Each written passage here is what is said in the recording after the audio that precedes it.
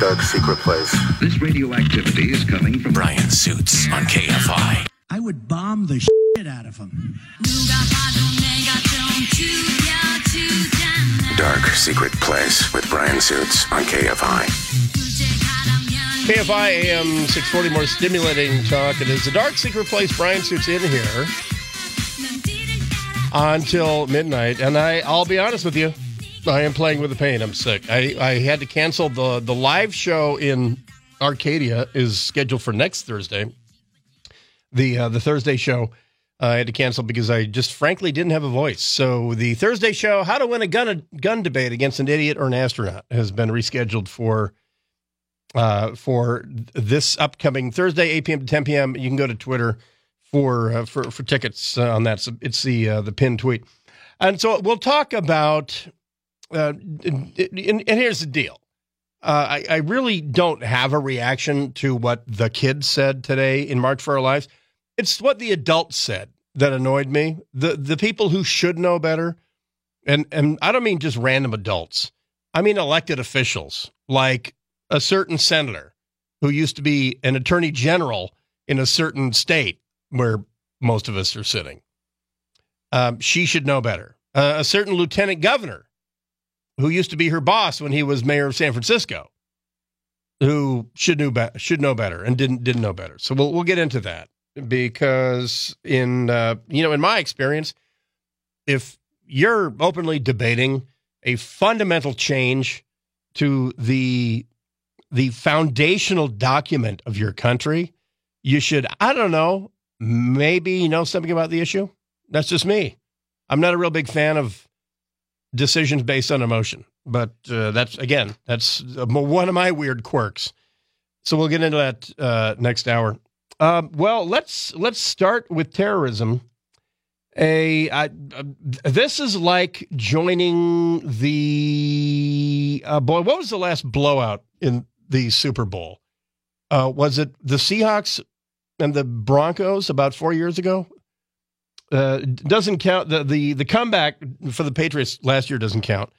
But a guy on the radar of the French national law enforcement system and judicial system finally erupted, taking a gun in a suburb south of France, taking a grocery store hostage, killing several people in the initial, then later incident. But this is like rowing up to the Titanic. And the guy announced that he was, in fact, a sympathizer of ISIS. And ISIS, because they don't have a lot of good news these days, of course, they claim credit in record time. I mean, before the end of the day, ISIS claimed credit for this guy, because the guy said, I'm doing this in the name of ISIS. And it's like rowing up to the Titanic and saying, where do I fill out an application? Because, and by the way, quick note, you're going to hear me turn the mic off a couple times tonight, because that's me coughing. So this required, to intervene with this guy, the French now have a pretty phenomenal response and reaction standard operational procedure. And this has come at a lot of lost lives, starting with Charlie Hebdo, going, more than almost 3 years ago. And then the Bataclan Theater in November of 2015. I'm sorry, 3.5 years ago. France has been, at that time, it was President Nicolas Sarkozy. I'm sorry, it was, the middle guy between Sarkozy and Macron. And he had to bring France into effectively a state of martial law. After Charlie Hebdo, after two brothers, one of whom had left France and come back with training, and they decided that their worst enemy was a satirical magazine.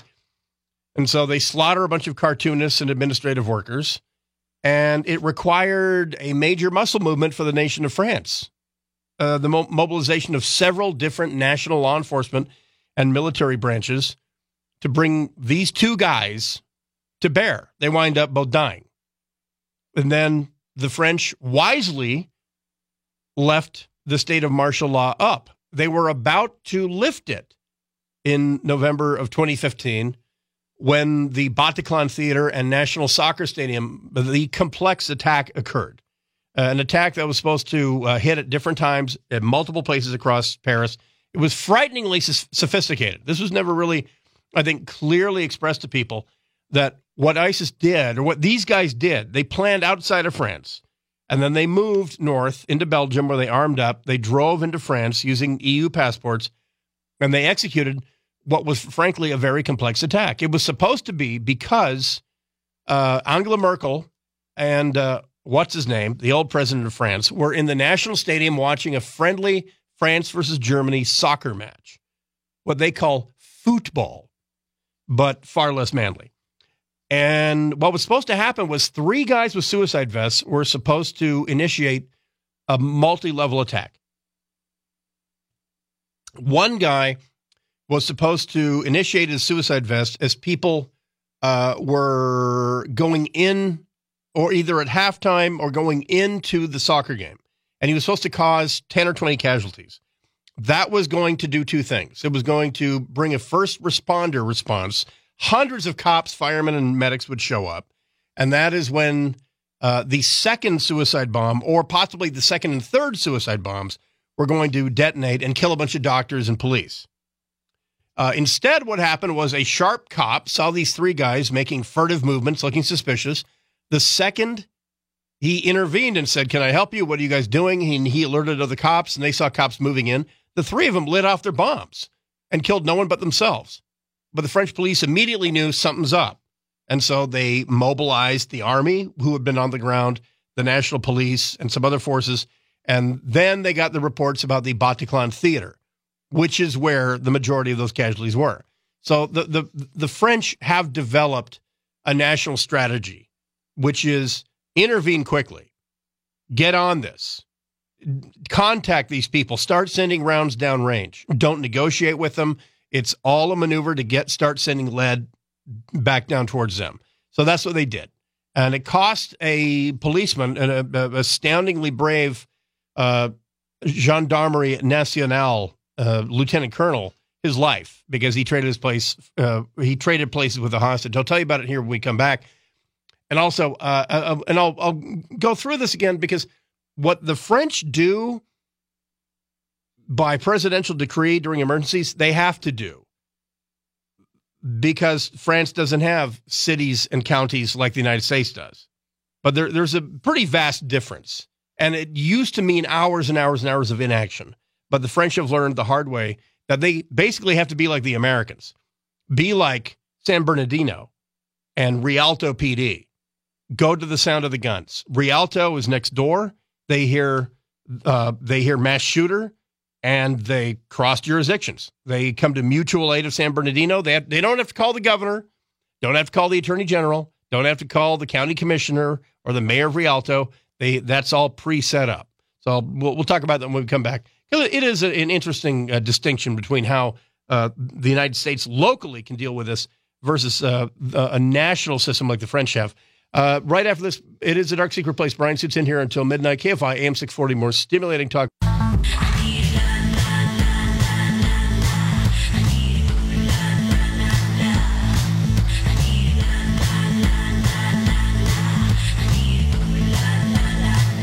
KFI AM 640, more stimulating talk. It is a Dark Secret Place. Bryan Suits in here until midnight. We'll talk guns in America next hour, but just wrapping up something that happened yesterday. And let me get his name, not that it matters much, but the gunman in France, 26-year-old Redouane Lacdim, holed up at the Super U in Trèbes, a small city near the Pyrenees in the southern part of France, around 11 a.m. He was screaming, Allahu Akbar, God is great, proclaiming himself a soldier of the Islamic State. Of course, you don't debate that. You know my ground rule. If you say you're that, I believe you. And he yelled to people fleeing the store, quote, "You are bombing Syria and you are going to die," close quote.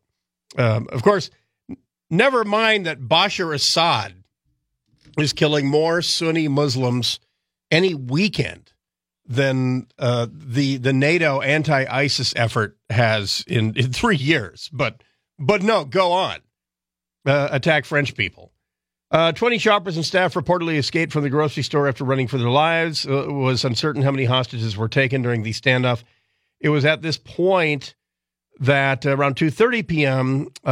When a Gendarmerie Nationale officer, Lieutenant Colonel, let me get this straight because I respect the hell out of this guy, Lieutenant Colonel Arnaud Beltrame. He actually served in the French sector in Iraq in 2004 and 5. The French had their own multinational division. They had army and gendarmerie. So here's what I'm talking about how the French respond to this kind of thing versus how we do. And keep in mind that France geographically is approximately the size of Southern California. So let's assume that let's say that that Oakland takes the place of Paris, or more accurately, maybe Fresno. Fresno's the state capital now in this little world, right? And Modesto is the northern reach of California. So if something happened in San Diego, Fresno would have to issue the orders. That's how France works. It is one of the most centralized republics since the Soviet Union. So France, the United States does not have a national police force. I remind you all of that. Canada does. Canada has the RCMP, the Mounties, Royal Canadian Mounted Police. They have a national police force. Their primary mission is serious crime, but also they police small communities that don't have the money for a local police force. We don't have such a force. Mexico does. Every South American, Central American country does. In fact, most of Europe have a national police force. We do not. The FBI is not a national police force. Okay, the FBI are not driving around pulling you over for an illegal lane change. France has a national police force, the national police, but they also have another national police force called the Gendarmerie Nationale. That is a branch of the military. They are actually part of the Ministry of Defense. This is why this guy's a lieutenant colonel. In American police, you have sergeants, lieutenants, and captains, and then sheriffs who wear 4 stars for some reason. Don't ask me. In France, the Gendarmerie Nationale is a uniform police force, but they are part of the Ministry of Defense. And they take the lead in these spectacular terrorism attacks that we've seen over the past 4 years in France. Local police show up, and if they know that they can't handle something, their orders, unless it's in a major area like Paris where they do have a city anti-terrorism force, but if they can't affect something quickly, then they basically pull back and they wait for the gendarmerie. And that's who these guys are. So there was a time 5-10 years ago when if something like this happened, it took them 8 hours to get there. It took them 8 hours to get from Fresno to San Diego. They had to wait for the various forms to be signed, the whole thing. Not anymore. Now they've decentralized where these guys are located. They've also decentralized the counterterrorism teams. And let me just say this, by the way. You know, we joke about France's performance in past wars. You know, it's an ongoing joke. Even the French joke about it. But I will tell you this. Having worked with them in close cooperation in Bosnia and in Iraq, I am here to tell you that the French really actually are pretty badass. The French special operations guys are extremely badass. The French counterterrorism and SWAT equivalent guys are extremely badass. They're way badder ass than any Germans, and believe it or not, the Brits. Until the Brits called in the army, the SAS, British police have nothing on the French. The French carry almost exclusively U.S. kit. They carry American M4s. They train with Delta Force. They train with special forces, and they train with the French Army Special Forces, because the French have understood that France is a lovely, peaceful place until a terrorist makes it a war zone. And then you got to show up ready to go to war. And they do. So they have an authority that you understand that we don't have here in the U.S. If San Bernardino was a hostage situation, the chief of police of San Bernardino could not call the president and ask for Delta Force. Doesn't work like that. He can request maybe the FBI hostage rescue team, West Coast version, maybe. And then a couple hours later, they'd show up in a Gulfstream or a C-130 but they're not near. The difference here in the U.S. is, and this is where, on the one hand, I'm not a huge fan of the so-called militarization of American police, but what I am a huge fan of is the decentralization of the ability to be better than the criminals. Because the L.A. County SWAT, which is called the SEB, LAPD SWAT, the world's first SWAT, I know people in Delta Force, okay, and you've heard that one particular guy on the air here, and they've all said that L.A. County and LAPD have counterterrorism capabilities that are on par, close to or on par with the U.S. Army Delta Force, and they also have people in those teams who have abilities closely approaching guys in Delta Force. So basically, we're in good hands here in L.A., and that's the reason in L.A., if something like this happens, you don't have to sit back and call Washington. So that's the difference about how we police and how they do it. Like I say, there was a time that there would be an hours-long gap, but this time the French federal authorities, the military, were on scene with tactical teams, and this guy, this lieutenant colonel, actually spoofed, and I wish they were not putting this out, and probably a lot of smart guys in uniform in France are wishing the same thing too, that they're putting out that this lieutenant colonel volunteered to trade places with hostages, and then, oh, by the way, he dialed up his phone to his superior and left it on, and then he went in to a tactical situation where he became a hostage, but he brought a bug into the room. That is a piece of techniques, and procedures that you never want out. Ever, ever, ever, ever. But for some reason, somebody released this. And I know the French aren't happy about this because this is a tactic that will be used in the future, except now it won't. Because the next guy that does this is going to know to frisk the cop that's coming in. And he'll have a cell phone. And it'll be on. So, but anyway, what he did was extraordinarily selfless and is being honored around the world. And I'm not sure, but I know a lot of American police departments are going to be sending representatives to his funeral. So it was effectively for ISIS. This was nothing more than the French having to swat a fly. But there's 3 dead people and a brave gendarme who's dead as well. You can probably expect this for the next year or two. And then, by the way, if the ISIS guys that they have in custody were released and allowed to go back home, this would be happening probably every 3 or 4 days till they died out. We'll be back in just a second. It is a Dark Secret Place. Bryan Suits in here until midnight. KFI AM 640. More stimulating talk. Hey, with ya, leave it at the door. So cold-blooded killer. Take it out for show. Make a new kind of 9 to 5. All right, that's what we gonna do. KFI AM 640. More stimulating talk. It is the Dark Secret Place. What a happy song to talk about death. So the situation in Syria is this, as I've been telling you for the past couple of months.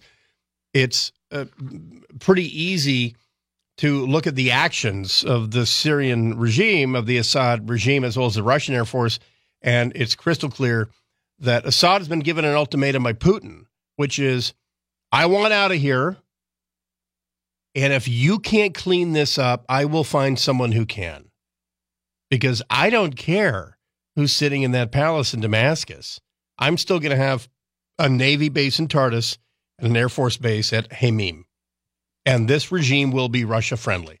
And I don't care what your daddy did or whether it's called the Assad regime at all. So you have this many months because he's absolutely taking the gloves off. And also he's getting the interference from Vladimir Putin that you would expect. To get if you were given those marching orders.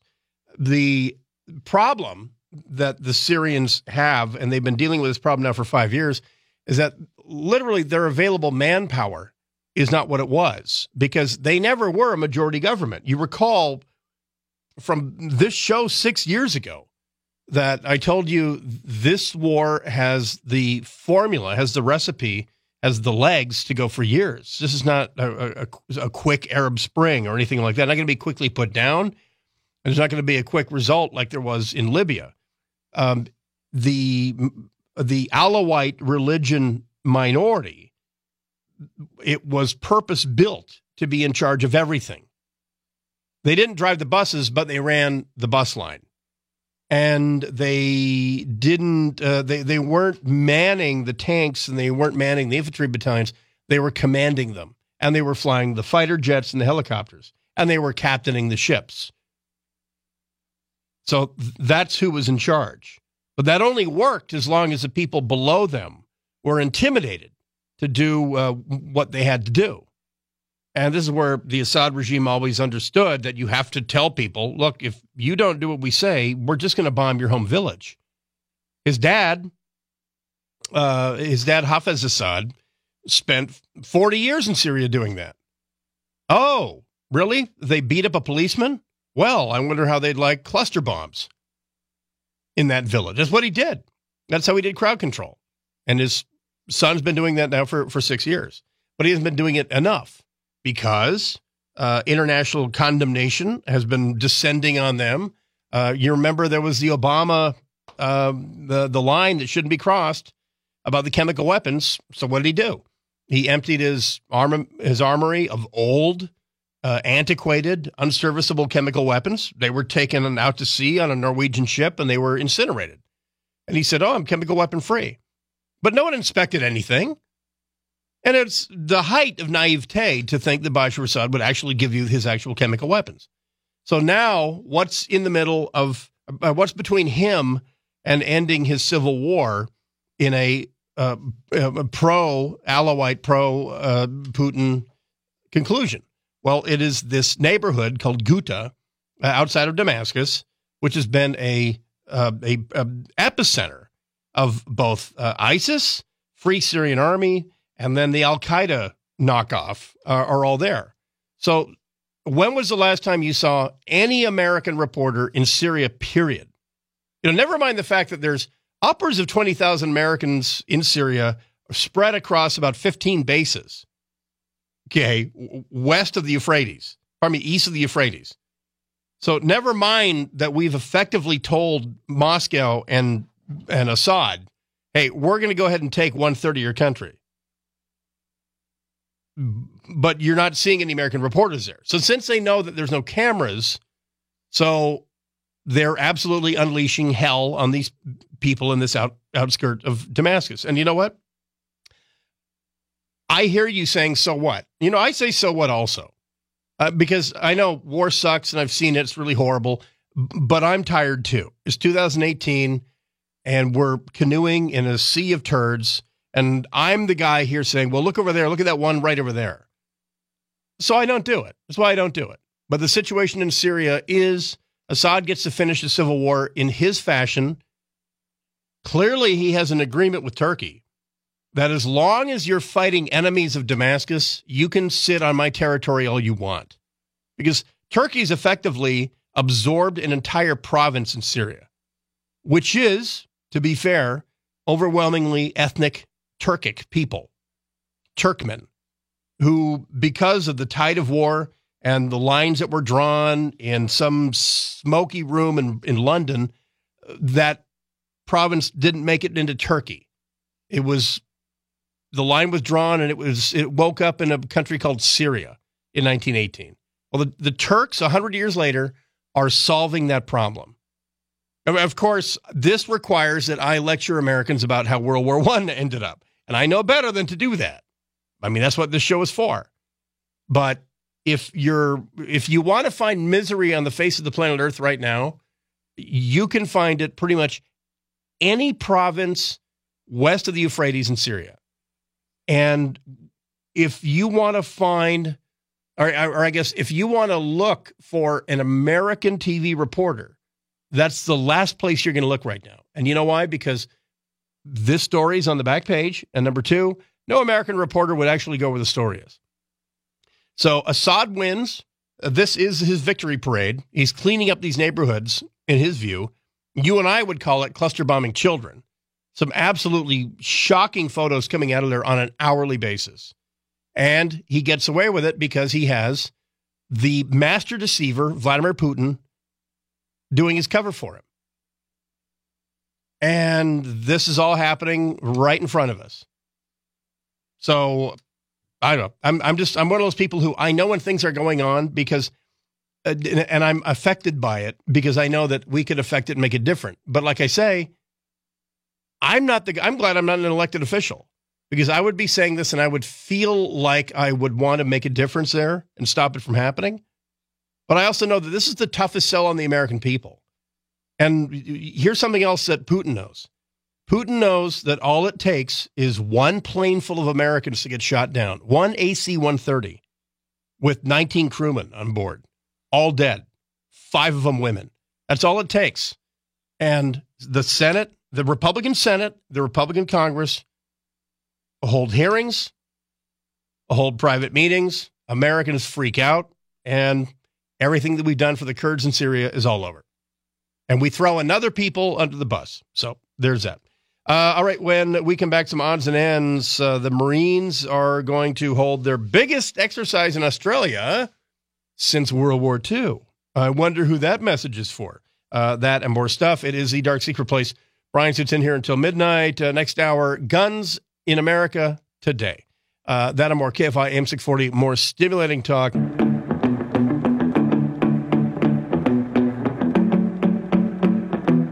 KFI AM 640, more stimulating talk. It is the Dark Secret Place. Bryan Suits in here. Next hour, we'll talk about the state of debate in America today, from Los Angeles to Washington, D.C., in regards to March for Lives and some of the public utterances by the adults who, I mean, in my world, should know better, especially the elected officials, either in senatorial or lieutenant gubernatorial offices here in the state of California. So we'll get into that. Some odds and ends.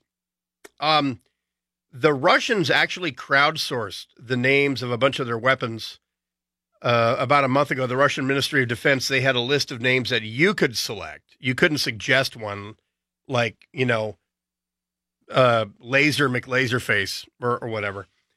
But one of the weapons that was named was a battlefield laser that the Russians now claim surpasses American technology. And it was named after a Russian monk who died in a famous battle in the 14th century. The so-called Combat Laser Complex is a fixed facility that is dropped by wheeled vehicles, fixed in place, and it has, not an unlimited range. It's a laser, but it's a laser being shot through the atmosphere, so it is limited by visibility, whether that's haze, battlefield smoke, cloud cover, whatever. But if there's clear air between it and a target, the Russians claim that the so-called Combat Laser Complex can bring down helicopters, fast-moving fixed-wing fighters, things like that. Because keep in mind that what we're dealing with here is the speed of light. So literally, there's no lead. It's not like shooting a deer that's running or something like that.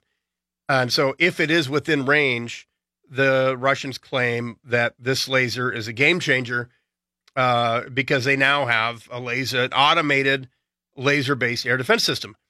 The U.S. Navy has ship-mounted laser systems. The reason that the Navy was the logical force to mount lasers somewhere in a combat capacity are because lasers, to be effective, to be lethal, actually require a tremendous amount of electricity. The kind of electricity that you really can only get as a surge from a nuclear-propelled vessel. So that's why it's a logical armament for a naval vessel. Same with so-called railgun, an electromagnetic railgun, because it requires a burst of electricity. The Russians have done something that we considered in the late 90s, and that was a battlefield tactical laser to engage with enemy optical systems. Ours was called Stingray, and it was near deployment.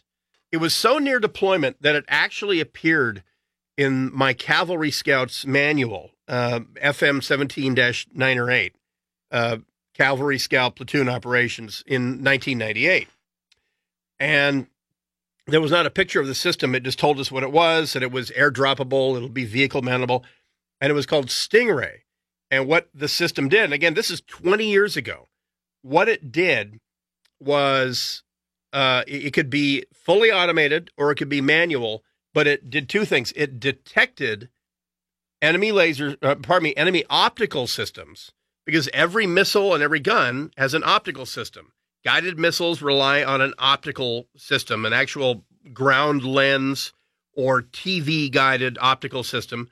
And cannons require optics as well. And so this thing would send out an invisible IR laser, and when it got a reflection back, indicating an optical system, everything from binoculars to a gun sight to a tank sight or a missile sight, it would fix on where that was. And you could tell it automatically, engage everything from here on the left to there on the right. Everything in front of us, engage it. And it would sit there automatically shooting an invisible IR laser back at the optical system, burning it out. Sounds brilliant, doesn't it? Except for one little problem.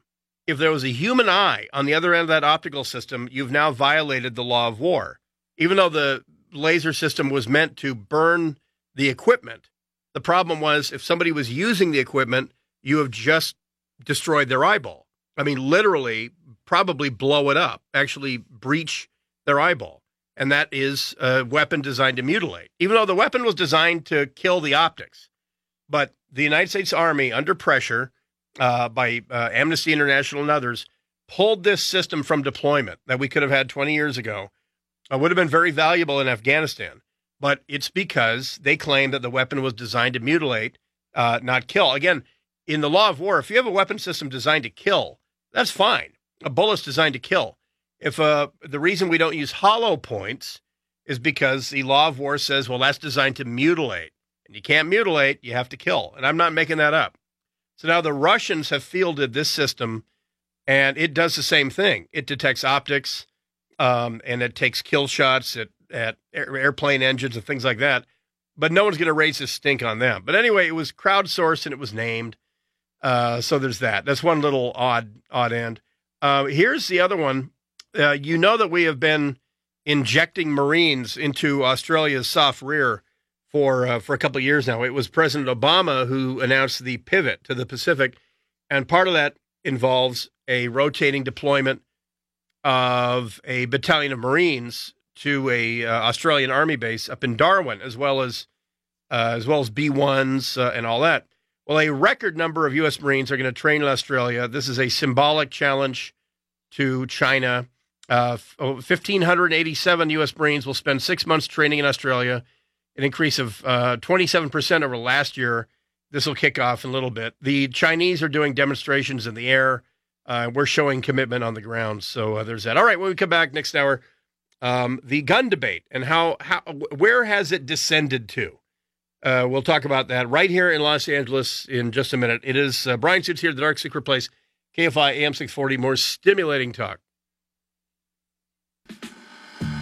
Dark Secret Place. This radioactivity is coming from Bryan Suits on KFI. I would bomb the shit out of them.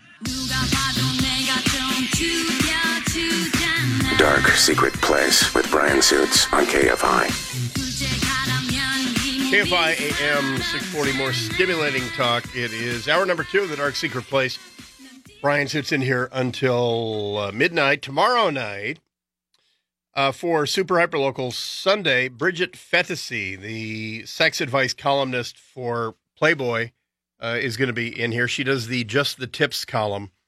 But a very, very funny lady in her most recent column on the online magazine Mel is about all you divorced guys over the age of 50. Is your sex life over, or can you go on board, these here Tinder and these different apps on that smartphone and find if not permanent love again, then at least 7 to 8 minutes of love. So she'll be here tomorrow talking about that. Well, today, of course, was the March for Our Lives all across the country, led by the students from Stone Douglas High School in Parkland, Florida, where the Nicholas Cruz massacre happened about a month ago, where a very troubled young man at the age of 19 purchased a rifle, and after apparently giving off signals since middle school, finally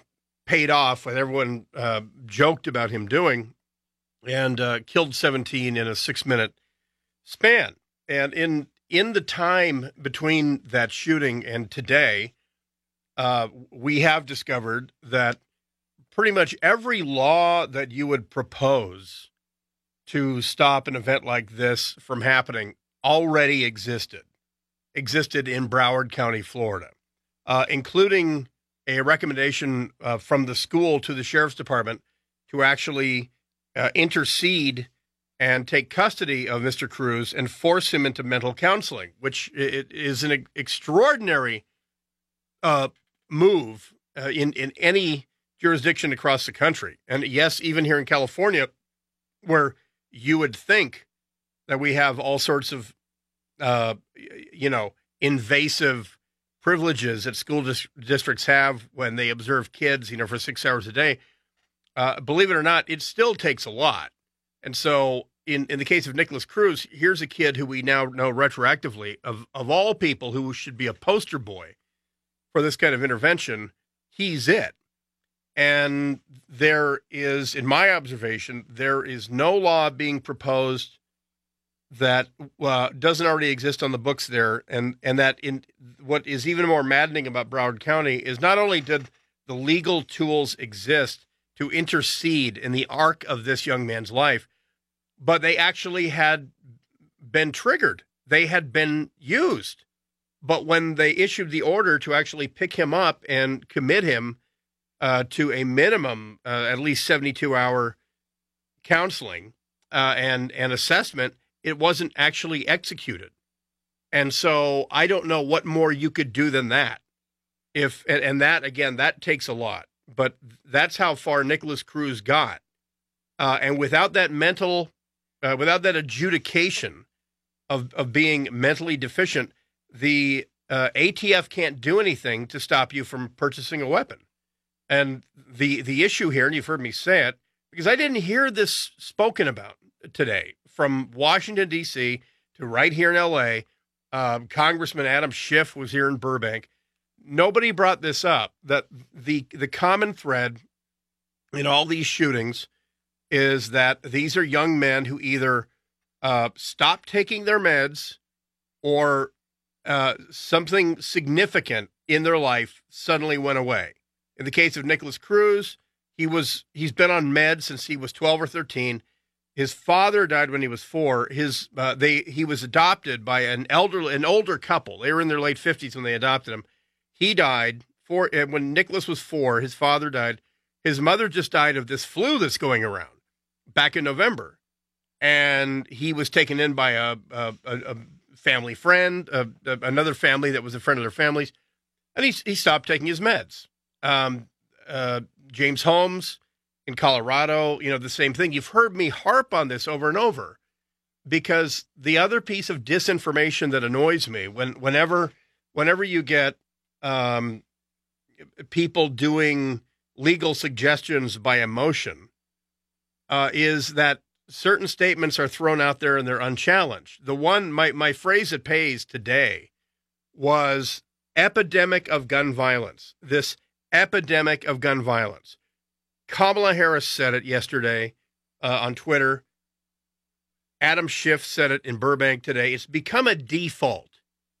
And I understand why some 17-year-old who now has exactly what every 17-year-old wants. They have viral fame and they're on TV and they're getting all the likes in the world. I get that. You'll say anything when you're behind that mic because it's intoxicating.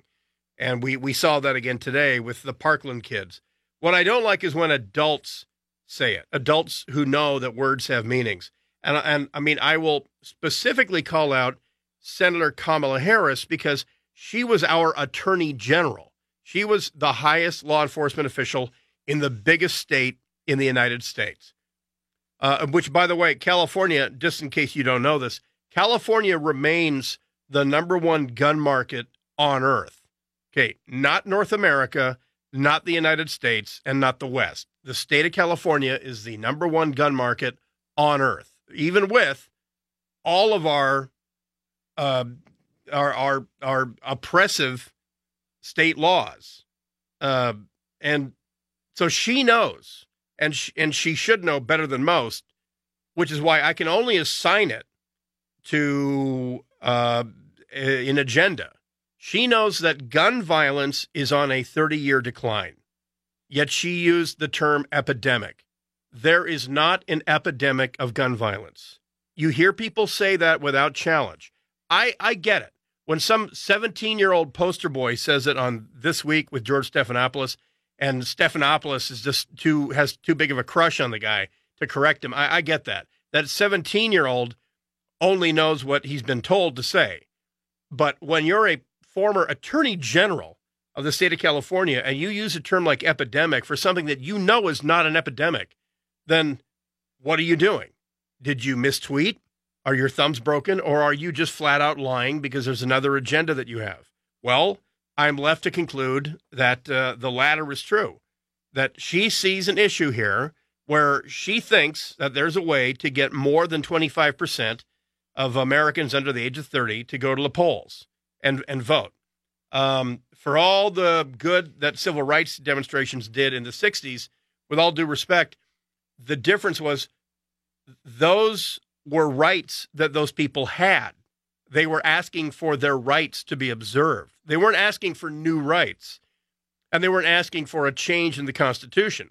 They were asking for the rights that were given to them by birth to be exercised. Now, you have Kamala Harris lying about something that is as crucial as the Constitution and putting her name on it and sending it out on Twitter. Well, gun violence is actually the opposite of an epidemic. Gun homicides in the United States are the opposite of a increasing infectious disease, which is the definition of an epidemic. I'll tell you more about why there's not an epidemic of firearms violence in America. Right after this, it is The Dark Secret Place. Bryan Suits in here until midnight. KFI AM 640, more stimulating talk. KFI AM 640, more stimulating talk. It is The Dark Secret Place. Bryan Suits in here until midnight. And all across the country, thousands and thousands of people were demonstrating for gun control, according to CNN, even though the official spokespersons for March for Our Lives were saying, well, no, we want sensible regulations to keep crazy people from getting guns. But in their own speeches and all that, they're talking about gun control. And they wonder why they can't get any inroads speaking with the rank and file, reasonable, lawful firearm owner in the United States, which, by the way, are 99% of us, I should say. The term and the hyperbole, amongst the hyperbole that was bandied about today, gun violence epidemic was the one that annoyed me the most as I was surfing channels and watching from L.A. to Washington, D.C. The epidemics, by the way, are in, for instance, Chicago, where some of the most draconian gun laws in the United States exist. In the city of Chicago and the state of Illinois. And there are routinely, because I watch the news every weekend, there are between 7 and 10 handgun homicides every single weekend in Chicago. And there have been now for going on 6 years. And there's nothing they can do about it. And they seem to blame the guns. And then when they don't blame the guns, they blame the adjacent states. But there is strict gun control in Chicago. And the murders are happening between gangs. In fact, in some of the hard statistics that I deal in, you can find at the Department of Justice's annual Uniform Crime Report, UCR. So go to justice.gov or doj.gov and just look for UCR, Uniform Crime Report, and do it for the latest year, for 2017. And just go table by table. And go to homicide by weapon. And, for instance, you'll find that more people were beaten to death with human fists last year than killed with rifles. And this, by the way, includes the death toll from Las Vegas. 58. Keep in mind, in Nice, France, on July 14th, 2016, a guy with a truck killed 85 people. But regardless, addressing the misnomer epidemic, homicides by firearm have been declining for the past 30 years. One of the best articles, and I tweeted out a link to it earlier tonight, happened after San Bernardino. The headline, "We've had a massive decline in gun violence in the United States. Here's why," was December 3rd, 2015. And it attributes a bunch of things: more cops per capita, police mapping violence, less alcohol consumption in America. Here's a weird one: less lead. There's less lead in our lives today, and that lead causes aggression, especially in males. That's another interesting reason. Better economy. He leaves out a really big one, which is that we jail bad guys. When people in California were committing 3 violent felonies, we put them away for life. And the correlation between the implementation of 3 strikes and homicides by all methods, knife, car, firearm, they all went down in California by all measure. So the one fixed quality there was that we were putting violent people away, not just violent people after they used a gun. Violent people who killed with knives, violent people who ran down people with cars, they all went to jail. And guess what? If you remove the violent people from society, society's more peaceful. Is that a shocker? Anyway, homicide in general, violent crimes in general, are on a 30-year decline. And that might be attributable to other environmental factors like less lead, less alcohol use, things like that. But a big one is taking the violent people off the street. So why do they persist in saying gun violence epidemic? My only guess here is that massacres are shocking. And so if you go months with a very low homicide rate, but then all of a sudden 17 people are killed in one episode, that's shocking. And then when those episodes seem to be happening more frequently, that's shocking as well. The reality since Columbine 1999 is that spree shootings, including school shootings, are the exception and not the norm. Even former New York Mayor Michael Bloomberg, who's putting millions of dollars into fighting gun culture, is what he's doing across the country, making America more like New York. Even he admits that the spree shootings are a drop in the bucket. And that point, in fact, if you do spend time reading the annual Uniform Crime Report, what you'll find is that 50% of the homicides in America are done by 4% of the population. And it's males between 18 and about 39, African-American males between 18 and 39. You can go run the numbers yourself. The reasons are many: poverty, gangs, etc., but it's concentrated. For instance, Pennsylvania is packed with guns, but if you go to the adjacent counties to Philadelphia, you'll find 0.7 homicides per 100,000 people over 5 years. You go in Philadelphia, and it's 20 homicides per 100,000 people. The more urbanized we are, the more homicides occur, and we continue to urbanize as a country, yet homicides are going down overall. And then, oh, by the way, the actual method for firearm homicide, the gun, either in handgun or rifle form, more guns are owned by Americans today in 2018 than any time ever. There's greater gun ownership today than ever, yet the firearm homicide rate is at a 3-decade low. There are fluctuations, of course. When California lets out criminals, guess what they do? But the bottom line is the term epidemic is being misused from our Senator, Kamala Harris, right down to a 17-year-old kid behind a podium. I don't blame the 17-year-old kid, but I really have a problem with the adult former attorney general, elected senator from California named Kamala Harris, who's misusing that. So what's the reality of guns in California? I'll tell you about it in just a second. I bought an item today to make me compliant with what's going to happen on July 1st later on this year. I bought an item that suddenly makes me a good guy in Gavin Newsom's eyes. I'll tell you about it right after this. The Dark Secret Place. Bryan Suits in here until midnight. KFI AM 640. More stimulating talk.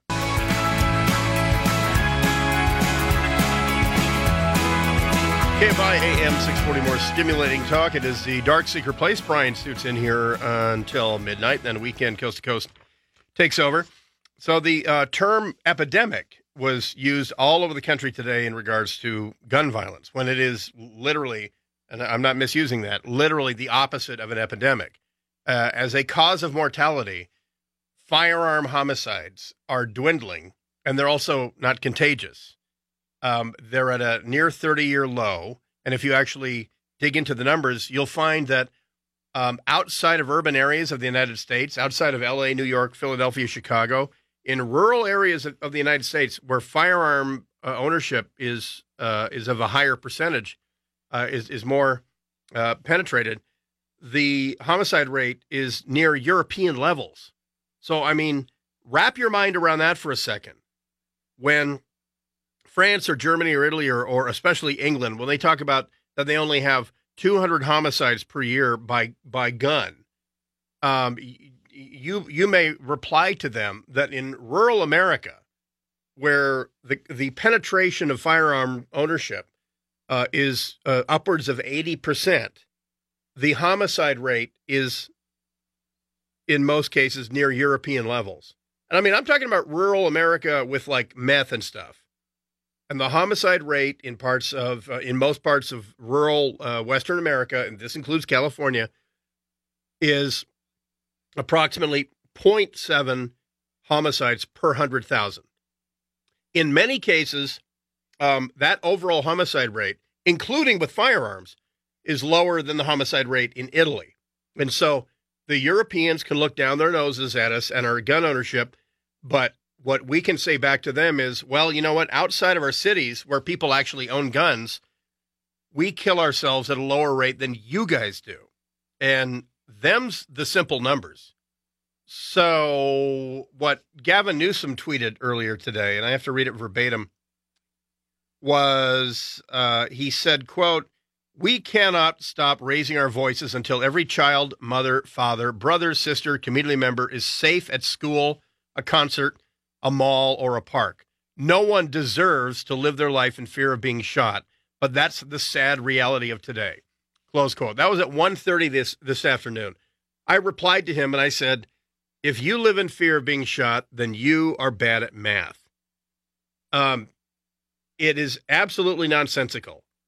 I'm not in fear of getting on I-5, but my potential for being grievously wounded or killed is about 1,000 times higher than me being shot in any context in Los Angeles. I'm talking about in Los Angeles. I mean, I can walk through Sylmar with a big sign saying illegals out, or ICE is here, grab your gear, or whatever like that. And my chances of being shot in Sylmar are still lower than being struck by lightning. That is how unlikely firearm violence is. And so I can only assume that the reason people get hyperventilated is because obviously, and this goes without saying, and this is the other part of my argument to the left or to the gun grabbers, no one likes hearing about kids being killed by any method. I don't like kids being mauled to death by the Rottweiler or the pit bull, but that seems to happen. Why don't we pass a law preventing pit bulls from being adopted into a house with an infant? I don't know. But statistically, that kid is more likely to be mauled by a dog than to be shot. But it's shocking when people use guns to kill kids, and rightly so, because that should be an anomaly. It should never happen. But happen it does. And the difference between a vehicle accident and a firearm, the difference between a car and a firearm is that a firearm is actually constitutionally protected. It is a possession that you, as an American, were granted hundreds of years ago by people who had just fought for our freedom. And what was really weird today was Charles Cook from National Review interviewed a 13-year-old who said only the government and police should have guns. So clearly someone has failed this girl in history class. And this is something that is increasingly a product of our extraordinarily successful society. And this is another thing that I don't hear people saying. When I hear people in Hollywood or read people in Hollywood saying, oh, what a depressing week. This is just the worst week in politics ever. And I have to reply to them, you may not know this, but you live in the most peaceful, prosperous, healthy period of time in human history. Human history. Now, remember, before 40,000 years ago, people weren't writing down history. But I guarantee 40,000 years ago, it wasn't near as healthy, wasn't nearly as prosperous, and it sure as hell wasn't as peaceful. But that's the world that we live in today. And for some reason, maybe there's an evolutionary function with our minds. We are unable to put anything in context. And the casualty here, and this is what I fear, are our rights. And this is where I sympathize with these kids and with people who, like, guess what? I belong to this club. People who don't want their children killed by a maniac. Me, I don't want my child killed by a maniac by any method, not just firearm. I just don't want a maniac to kill my kid. A maniac should not be driving a car, shouldn't have a lawnmower. They should be getting help or whatever, dropped off a cliff. I don't care. I just want my daughter safe. So today, I went to Tactical Pro Shop right here in Burbank, and I bought a California compliant buttstock. But what's a buttstock, you ask? Well, on the evil AR-15, which everyone from Dianne Feinstein to Gavin Newsom and Kamala Harris have declared war on, you see, if you simply remove a couple so-called evil features and you cosmetically replace them with less evil features, then apparently you no longer have a so-called assault rifle. Currently, of the weapons I own, they have a buttstock. All rifles have a stock. You brace it against your shoulder. And the rifle I carried in Iraq, the M4 carbine, which was an actual assault rifle, it had an adjustable rifle stock. So if I was wearing body armor, I could shorten it up and still have the same eye length between me and my optic. So an adjustable buttstock is a great feature for an M4. And if you wonder why they're so popular, that's one of the reasons they're popular, because they are so accessorizable. Well, California has decided that the adjustable buttstock is part of the reason that the AR-15 is evil, like the fruits of the devil. And so I'm going to, tomorrow morning, bright and early, I'm going to replace that adjustable buttstock with a new fixed buttstock. What will that allow me to do? A new California compliant fixed buttstock. What will that allow me to do? Well, it will allow me then to use a regular magazine release. Right now in California, you have to have a fixed magazine. You cannot remove it unless you use a special tool. So in other words, you can't do a quick magazine release. So when I put on this one feature, this one cosmetic feature that in no way changes the function of the weapon, I now can put a regular magazine release. But oh, you say, in California, it's only 10 rounds. Okay. Well, tomorrow I'm going to put that buttstock on, and I'm going to go out to my little range, and I'm going to see how many times I can change magazines in 1 minute. I'm going to load probably 20 10-round magazines, and I'm going to see how quickly I can change out in 1 minute. I'm going to take a wild stab and tell you that I'm still going to be able to fire probably over 150 rounds a minute. Whether or not I'm changing a 30-round magazine once every 10 seconds or a 10-round magazine once every 7 or 8 seconds, I'm still going to function that AR-15 the same way that Nicholas Cruz did in Parkland, Florida, who, by the way, used 10-round magazines. So effectively, what California's done is pretty much, well, nothing. But I'll tell you how that goes tomorrow. Back in a minute here on The Dark Secret Place. Bryan Suits in here until midnight. KFI AM 640 more stimulating talk. KFI AM 640 more stimulating talk. It is The Dark Secret Place. Bryan Suits in here until midnight. And speaking of debating people and about guns and all that, my live show at Arcadia, because I'm sick, we had to put it off last Thursday, so it's been rescheduled for this upcoming Thursday, the 29th, yeah. or is it 28th? Well, whatever. Thursday night at the Arcadia Dave & Buster's, my live show, how to win a gun debate against an idiot or an astronaut, has been rescheduled. All the facts and everything that I tend to base my arguments on, I will teach you in a dynamic environment how to win such a debate against anybody. So far, my range fan includes Canadians who are neither idiots nor astronauts, but they just have a different cultural orientation than we do. Also, believe me, I don't bring them on air. I don't read emails on air and then crumple up the paper for comic effect or anything like that. I engage people until they get personal or stupid.